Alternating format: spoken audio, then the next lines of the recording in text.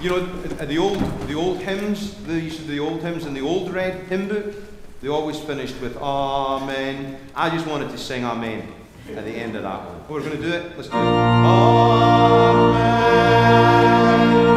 That's wonderful.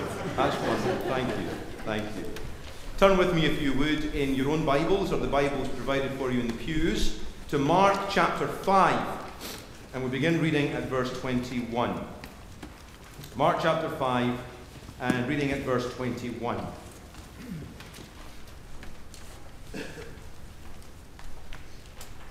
That's on page 39 of the New Testament section of the Bibles.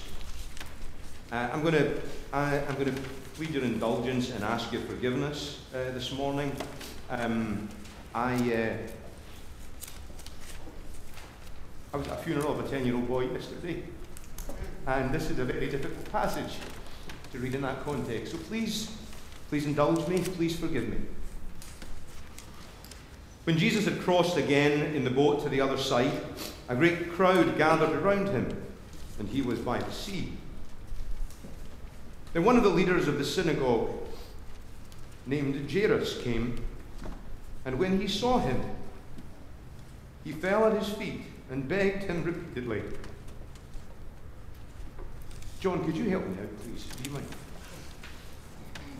If you don't mind reading the passage for me, I'd be very grateful. Verses 21 to 43. Thank you.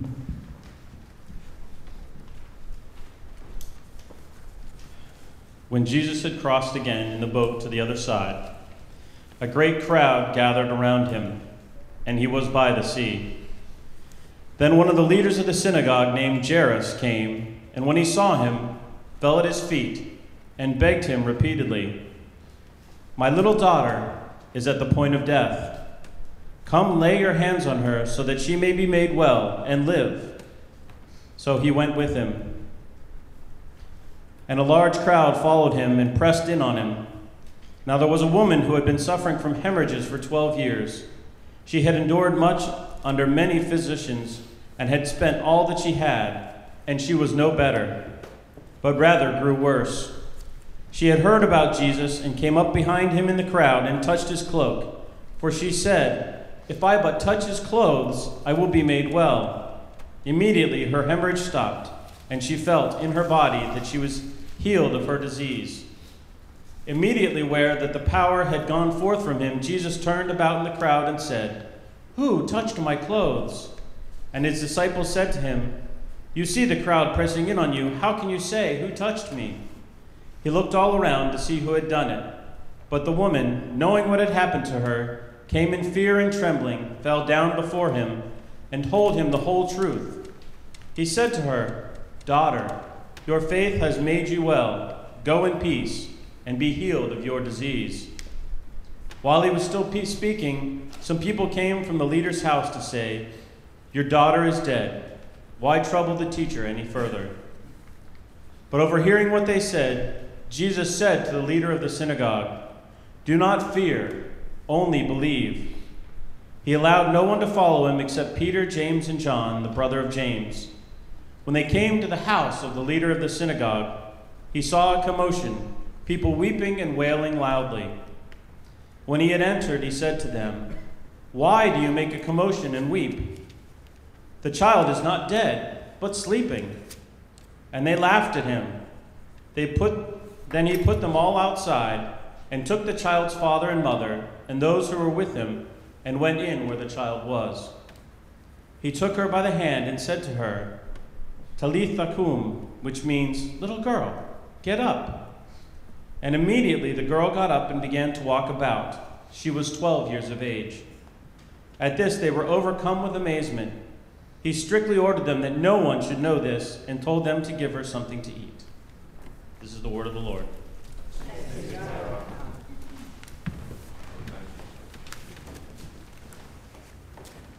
In the name of the Father, and of the Son, and of the Holy Spirit. Amen. It's never easy to say goodbye. Never easy to say goodbye to anybody. I think about some of the goodbyes that have taken place in my life.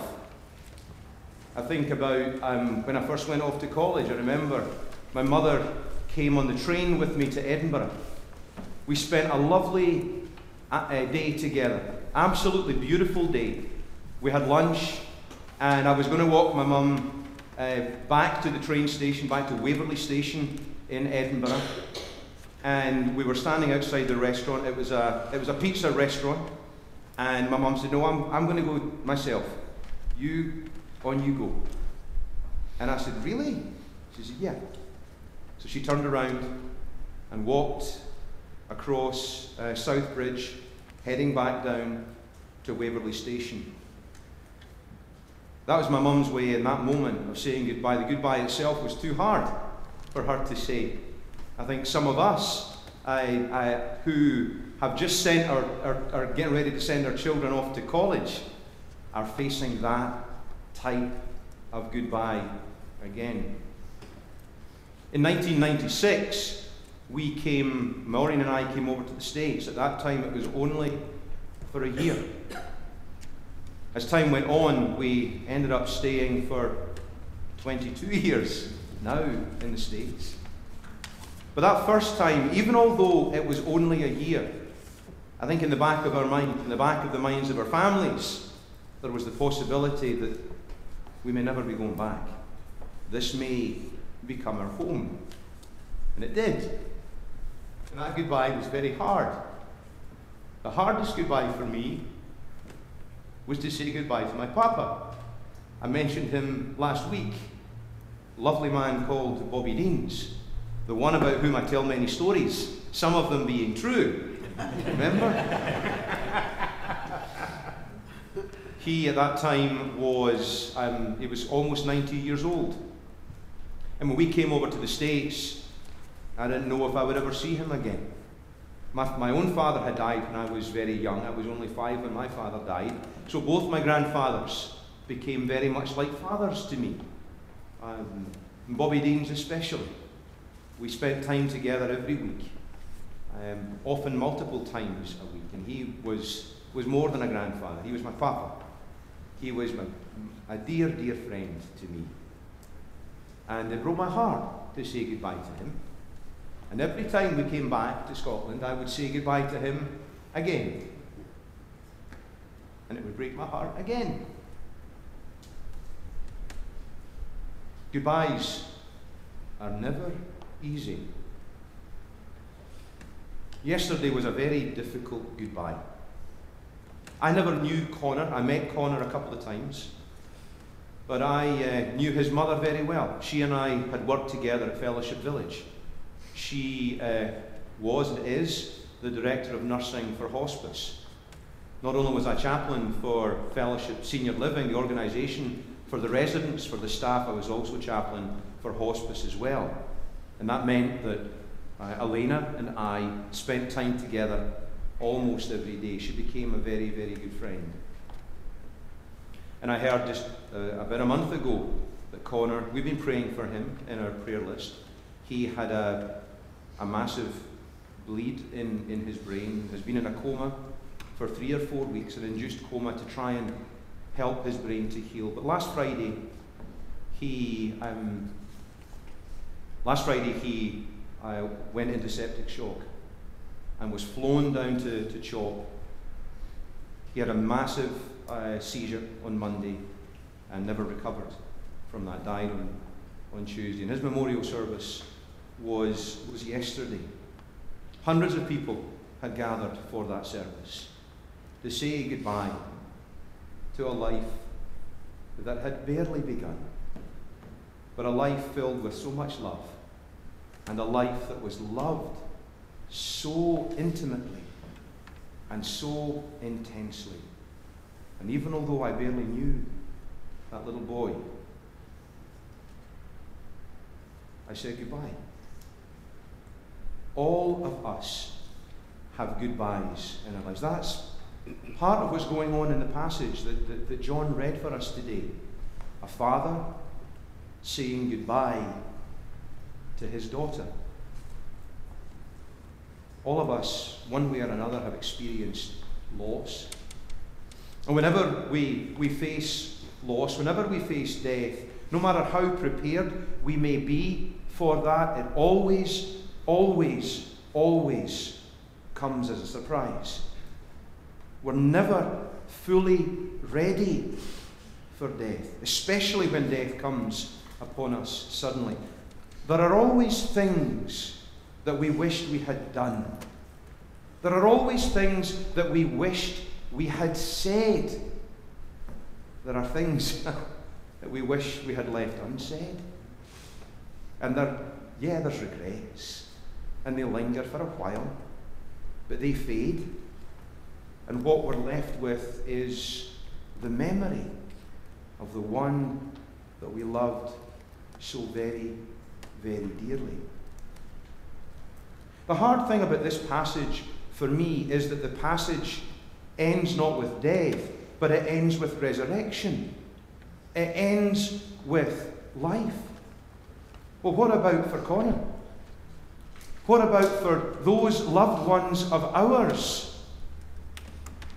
That father got to embrace his daughter again. Jesus said, "Little girl, arise." Why don't we get to embrace the ones that we love and that we lose?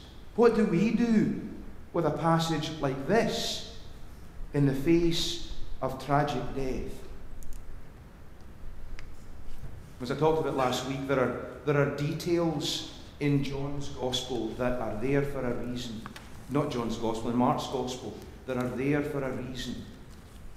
There are things that we must not skip over. There are things that we must notice and we must hold on to.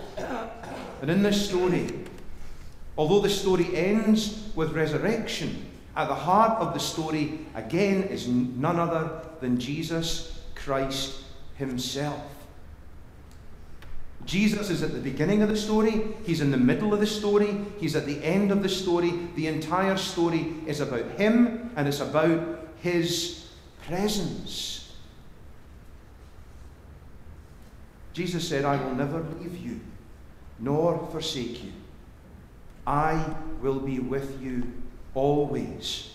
In the psalm that we sung this morning, the text said, in a different translation, "Though the sorrows may last for a night, joy comes in the morning." Or maybe not tomorrow morning, maybe not the next day, maybe not the day after that, but one day we wake up. And it's maybe not overwhelming joy. It might not even be something that we recognize as joy. But trusting in the Lord, we maybe know peace. Maybe something that we can call peace. We maybe get a sense that there is life because we wake up each day. My friend Elena, she wakes up in the morning waiting for Connor to come running through. And he doesn't. Joy will come. One of the great mystics in the church, Mother Julian of Norwich, she once wrote, "The pain that we feel is because of sin, because of brokenness, because this world is inherently broken. The pain that we feel is because of that brokenness." But she goes on, "But all shall be well, and all shall be well, and all manner of things shall be well." In the middle of last century, there was a man whose name was Thomas Dorsey. Thomas A. Dorsey. Not Tommy Dorsey, the band leader, but an African-American gospel singer. He was a Christian. He was a man whose heart's desire was to serve Christ in all that he did. And he served Christ with his voice, as so many of us try to do, as Dawn did so ably for us this morning. Thomas would travel with itinerant evangelists, and he would sing at revivals in his own state, out of state throughout a whole region. He would sing beautiful songs of praise to God as part of the revival experience. He married later in life, and even after he married, he continued to take his gift and to sing at various revivals. After a few years of marriage, his wife was found to be with child. And he was overjoyed, excited at this wonderful, wonderful prospect. It was close to time for her to give birth. And Thomas had been invited to go and sing at a revival out of state. He talked it over with his wife. Go and sing. It's your gift. Go and sing. He went. He was about to get onto the stage, and he was handed a telegram bearing terrible news. Your son has been born. Your wife has died. He got the first bus back to his own town. He was there the very next morning, and he held his brand new infant in his arms, celebrating new life whilst at the same time mourning the loss of his beloved wife. 24 hours later, his infant died in his arms. He buried his wife and his child on the same day. He turned his back on his faith. Where was God? Where is God in the midst of this? How could God take away these two lives that were so dearly, dearly loved? He couldn't sing. He could barely speak of God. And yet as time went on, he became more and more conscious of the continuing and sustaining presence of Christ as he awoke afresh every morning. And life continued. And one day, as he was sitting pondering his life, his relationship with Christ, some words came to him. He wrote these words down and sang what he learned later was not an original tune to him, but a very old tune. He sang these words: "Precious Lord, take my hand. Lead me on, help me stand. I'm tired, I'm weak, I'm worn. Through the storm, through the night, lead me on to the light. Take my hand, precious Lord, and lead me home."